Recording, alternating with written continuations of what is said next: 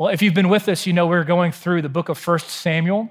It's been an incredible study so far, and this morning we're going to be looking at 1 Samuel chapter 24. So if you would please stand for the reading of God's word. We're going to be looking at verses 1 through 20 this morning.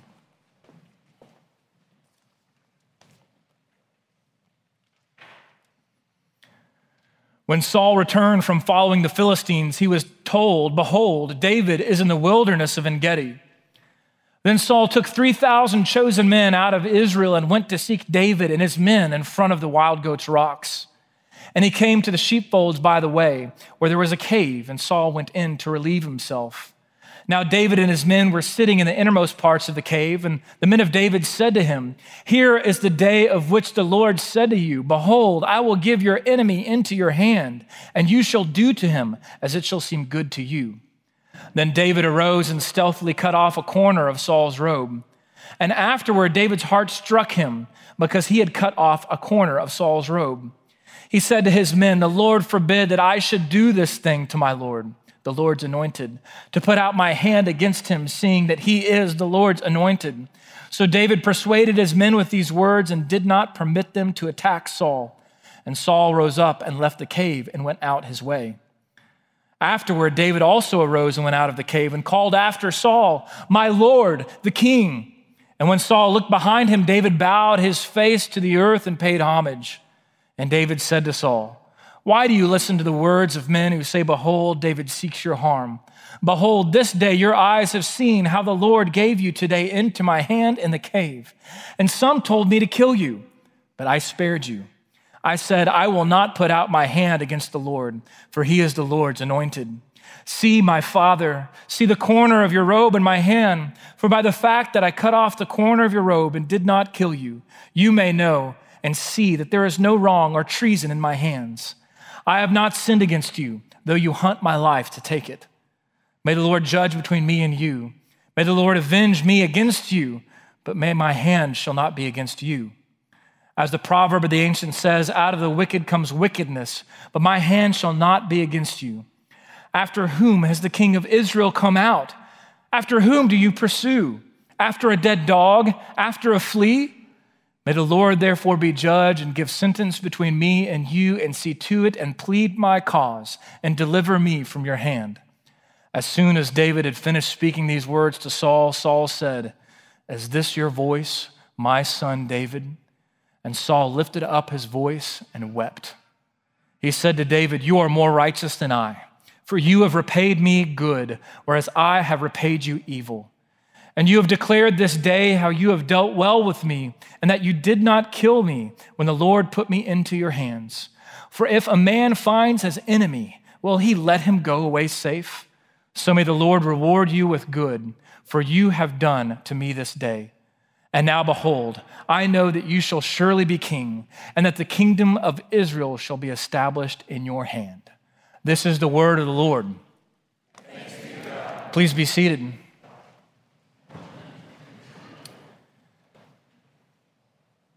Have you ever felt like you were being attacked by an enemy?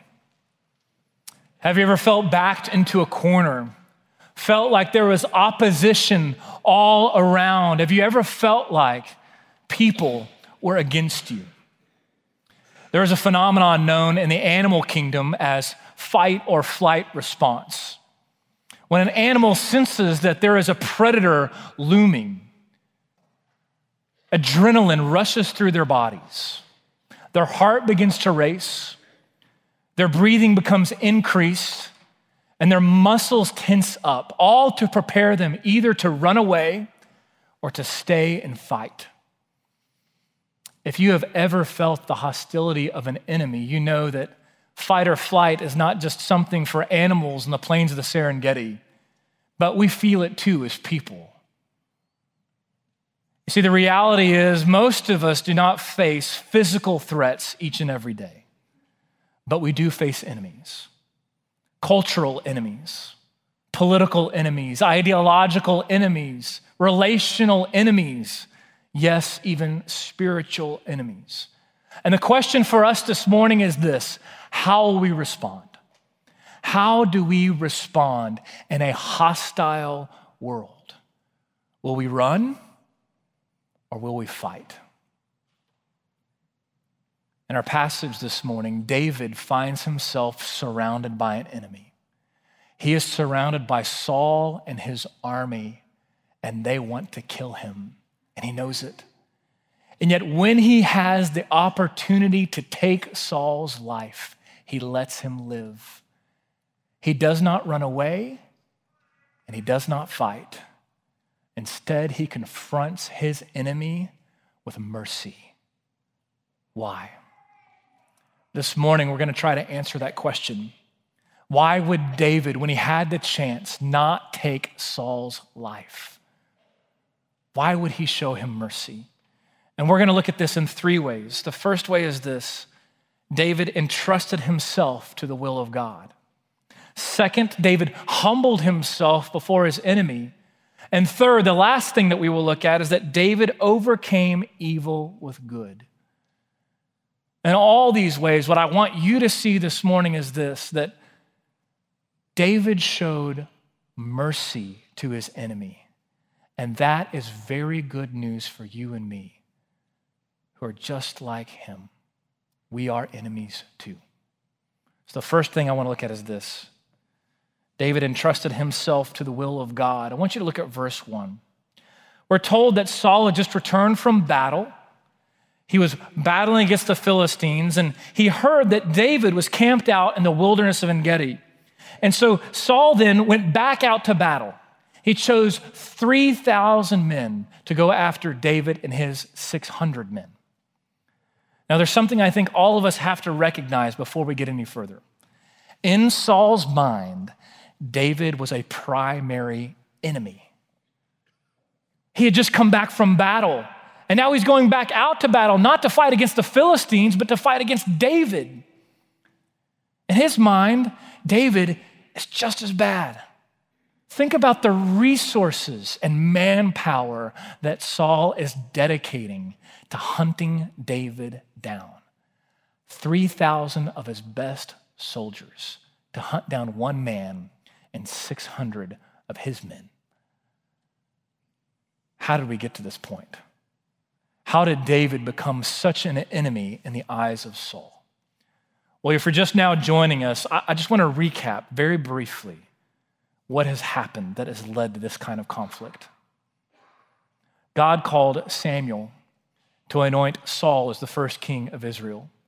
But Saul rejected the authority of God and set out to build his own kingdom rather than God's kingdom. And so God rejected Saul. And he told Saul that he was going to anoint a new king, a king who would be a man after his own heart. And then Samuel anointed David to be the next king. What happened next? Saul became so consumed with hatred and control that he was filled with jealousy for David. And he began to hunt him down. And for 4 or 5 chapters, story after story of Saul hunting David and David narrowly escaping. All of that has led to this moment, 1 Samuel 24. David finds himself surrounded by Saul and his army. And this is what we read in verse 3. It says that Saul came to the sheepfolds by the way, and there was a cave, and Saul went in to relieve himself. Okay, now we have a choice. Either we can all just laugh now and get it out of the way, or we can be mature, okay? Saul went in to relieve himself. Yes, it means that he went to the bathroom. Here's why that's incredibly important. The first reason is this. It's verses like this that I think prove that the Bible is true. Because if it was made up, why would you put a detail in there like that? This is not just a fable or a legend. The story of Saul and David is a true story. It actually happened. But the second reason why this detail is important is this. For Saul to go into the cave, to go to the bathroom, means that he would have gone in alone. You see, his bodyguards would have left him some privacy. Yes, they would have posted up at the mouth of the cave, the entrance of the cave. They would have made sure that nobody came in after him, but they would have never expected that there would have been danger inside of the cave. So Saul was alone and he was vulnerable. And this is what happens next. Verse 3 continues. Now David and his men were sitting in the innermost parts of the cave. Now it's getting good. Of all the places where David was hiding, Saul and his army going to hunt him down, they happened to be encamped in the innermost parts of the very cave that Saul has gone in by himself. And he is completely vulnerable to attack. And so in verse 4, David's men come to him and say, David, now's your chance. This is the moment we've been waiting for. Defend yourself. Not only defend yourself, but take the throne. Kill your enemy. This is the moment that God has led you to. Notice what they say. Here is the day of which the Lord said to you. The only problem with this is there is no record of God ever saying this to David. And let this be a warning to us. However well-meaning our friends might be, especially when they give us advice that is kind of clothed in religious-sounding language, we need to be careful. Because however well-meaning David's men were, not only were they misleading him, but they were committing blasphemy. But David knew better. He does not kill Saul. He does not take his life. Verse 4, then David arose and stealthily cut off a corner of his robe. But listen to what David does next.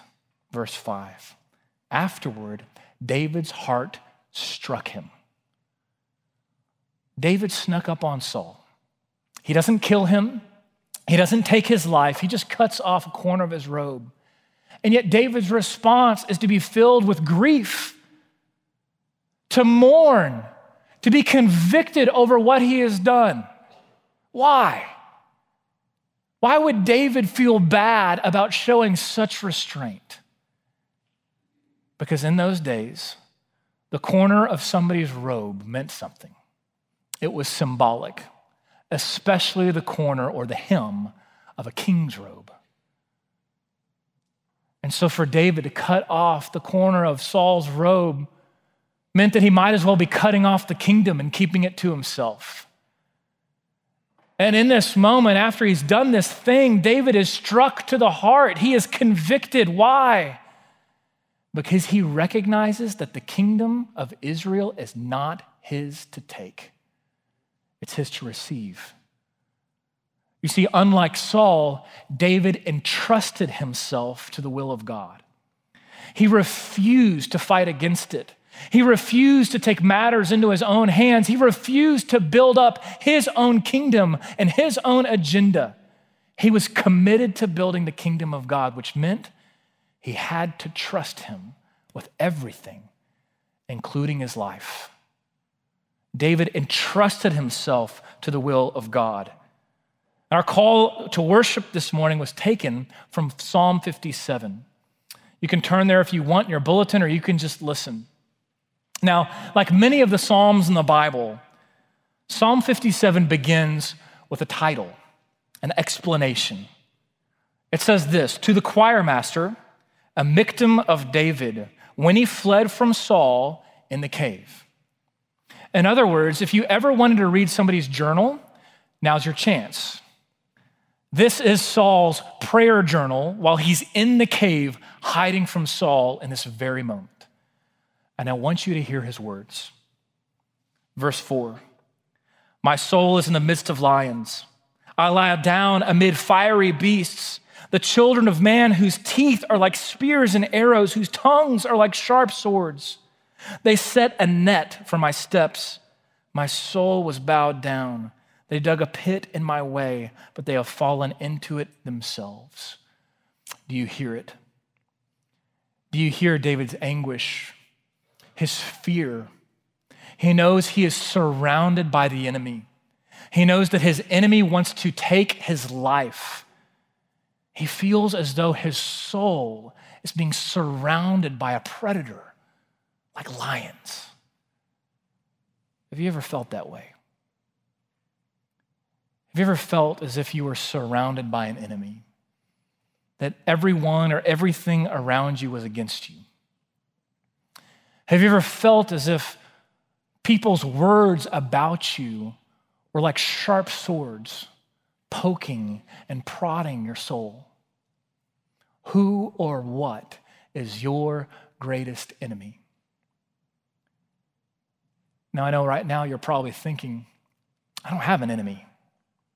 I try to get along with everybody, right? Well, I get that. We are called to be peacemakers. But the truth is, you and I face opposition every single day that we cannot control. And so our enemies might look a little bit differently than they do for David.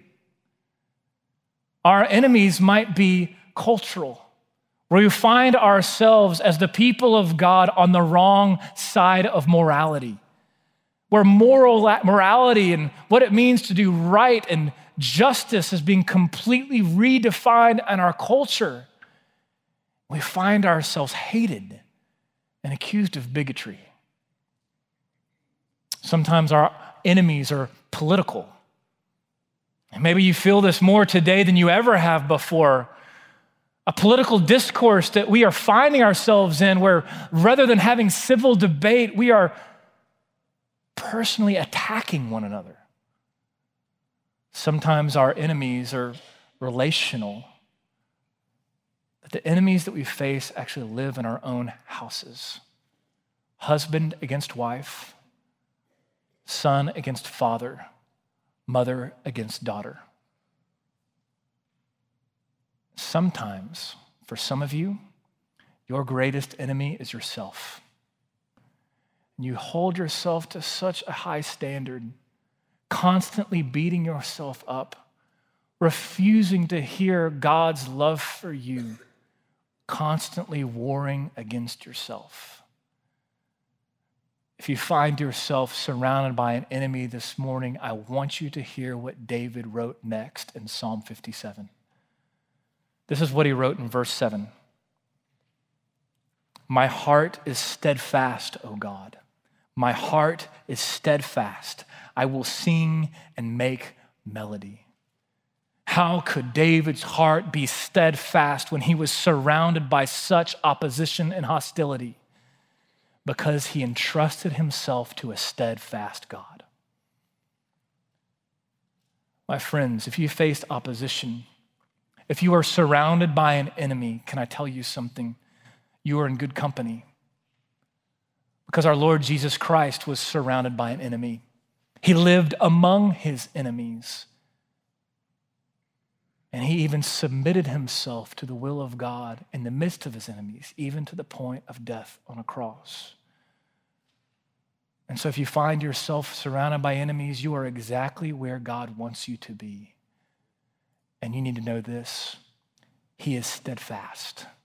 He cannot be shaken and he cannot be conquered. And one day he will be victorious. And every evil that we face and every enemy that surrounds us will be conquered forever. We must entrust ourselves to his will and his purpose because it is steadfast. Second, David humbled himself before his enemy. I want you to look at verse 8. We're told that Saul leaves the cave. He has no idea what's just happened to him, no idea that the corner of his robe has been cut off. And David leaves the cave after him. And he calls out, "My Lord and my King." And when Saul looked behind him, it says David bowed down his face to the earth and paid homage. I want you to imagine this scene. Saul, completely unaware that David is even around him, ready to rally his troops to go find him. And all of a sudden, he hears his voice coming out of the cave after him. And when he turns around, he sees David, and David doesn't gloat. He doesn't mock him. He doesn't hold a sword in his fist ready to fight. No, he says, "My Lord and my King," and he bows down before him. This is an incredible display of humility. Rather than fight his enemy, David is bowing before his enemy in humility. And then this is what he says, verse 9. He says, why do you listen to the words of the men who say, behold, David seeks your harm? And then verse 11, he says, see, my father, see the corner of your robe in my hand. For by the fact that I cut off the corner of your robe and did not kill you, you may know and see that there is no wrong or treason in my hands. David humbles himself. He bows before his enemy. He holds up the corner of the robe in his hands. And then you notice what he said? The beginning of verse 11, my father. In other words, you call me enemy, I call you father. His message is as simple as it is poignant. Saul, though you want to kill me, I refuse to kill you. Saul, though you see me as your enemy, I refuse to see you as mine. David treats his enemy with mercy because he has humbled himself. To call him father is a term of reconciliation. It's a relational word. It's a word that means I love you. In the Sermon on the Mount, Jesus says that we're not only to love our neighbors, but as Christians, we are called to love our enemies. And I think if we're going to be honest this morning, there is not a more difficult command in all of Scripture than to love our enemies. Why? Because we live in a world of outrage, where it is so easy to be angry and upset at the world around us. Tim Kreider is an essayist and political cartoonist. He wrote this back in 2009. He said, a couple years ago, I learned something kind of embarrassing, that anger feels good. Once I realized that I enjoyed anger, I noticed how much time I spent experiencing it. Listen to this. He says, if you're anything like me, you spend about 87% of your mental life winning imaginary arguments that are never going to take place. And you chuckle because you know that's true of you. It's true of me too. What is he saying? He's saying that anger is like a drug. Though we know it's bad for us, there's sometimes we just kind of want to stew, don't we? We just kind of want to sit in our anger. Why? Because deep down, our anger is tied to pride. It makes us feel righteous. We spend all that time trying to win mental, imaginary arguments because we want to be right. Kreider goes on. He says, one reason we rush so quickly to vulgar satisfactions of judgment and love to revel in our righteous outrage is because it spares us the impotent pain of empathy and the harder, messier work of understanding. Loving our enemies is hard because it requires that we give up our self-righteousness.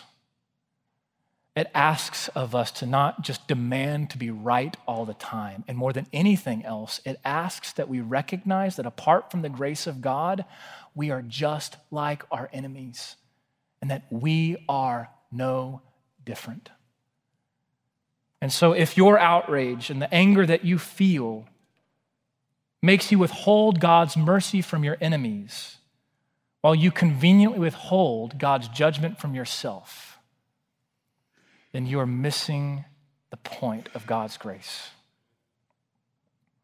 I want you to hear these words of David to Saul. He says, may the Lord judge between me and you. May the Lord avenge me against you. In other words, David recognized that vengeance is not his, it belongs to the Lord. And he recognizes that apart from the grace of God, he is just like Saul. And you know what? Apart from the grace of God, we are just like Saul too. So the third and final thing I want to look at this morning, David overcame evil with good. As soon as David finishes speaking, Saul then speaks. He says, is this your voice, my son David? Verse 16. And then we're told that he lifts up his voice and he weeps. Saul has been confronted by David's act of mercy, and it has cut him to the core. And all he can do is to say, my son, and to weep. Now notice what he's saying. David called him my father, and now Saul's responding, my son. And now he is weeping. He has been cut open by this act of grace and kindness. He doesn't even know what to do with it. All he can say is, I was paying you with evil, but David, you have repaid me with good. How did David overcome evil with good? He let his enemy live. Verse 18. Saul says, you have declared this day how you dealt with me and that you did not kill me when the Lord put me into your hands. For if a man finds his enemy, will he let him go away safe? Saul recognizes that David has become the king that he could never be. David is the merciful king, the one who has shown Saul mercy, and this mercy has broken Saul to the point where he finally sees it. Surely, David, you will be king. Now, I could stop the sermon here, and it would be a great hero story. And we would see in David this powerful challenge of what it looks like for us as God's people today to love our enemies, to trust the Lord with all that we face, and to recognize that we need to be called to humility rather than outrage, and to be merciful rather than to be prone to vengeance. But if there's anything that 1 Samuel has taught us, is that if we're honest, we are not like David, and we are a lot more like Saul. When we think of enemies and victims, so often we put ourselves in the position of the victim rather than the enemy. But what I want to end with is this. What if your greatest enemy is not the world around you, not the people in your life, not the opposition that you face, but what if deep down, if you were going to be honest, your greatest enemy was God himself?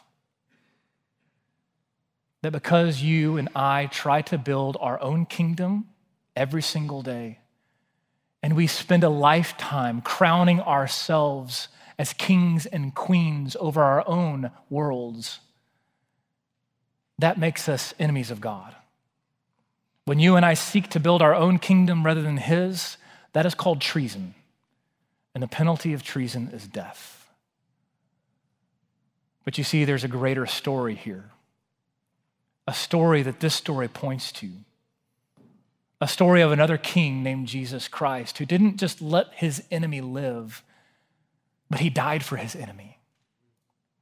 Jesus Christ, the King of Kings, who laid down his life for you and for me. This is why Paul says, Romans 5:10, while we were enemies, Christ died for us. It's why Jesus commands us to love our enemies. Why? Because he loved us. Because when we were his enemy, he died for us.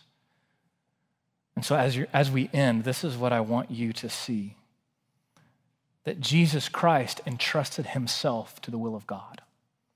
And there in the Garden of Gethsemane, while he was sweating drops of blood, he prayed, not my will, but yours be done. Jesus Christ humbled himself before his enemy, that's you and that's me, and he humbled himself to the point of death, even death on a cross. And finally, Jesus Christ overcame our evil with good.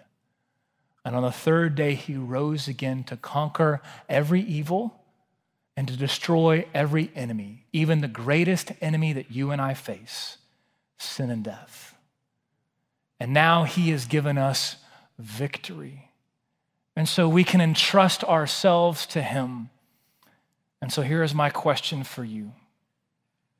If you have not trusted in the death and resurrection of Jesus Christ for your salvation, that means you are still his enemy and you are left in your sin. Don't run from him, and don't you dare try to fight him, but receive his mercy. He laid his life down for you. If you do know that wonderful truth, the good news of the gospel, then as we sing now, respond. Trust him and be courageous, because if he has conquered sin and death, know that he has conquered every enemy on our behalf. Let me pray. Father, as we sing now, we pray that you would stir our hearts, move our affections. We pray that we would respond. May we see that as we crowned you King, we are humbling ourselves and declaring that your kingdom is better and that your will should be done. We pray that you would do this in our hearts. We ask in Jesus' name. Amen. Let's stand, let's sing together.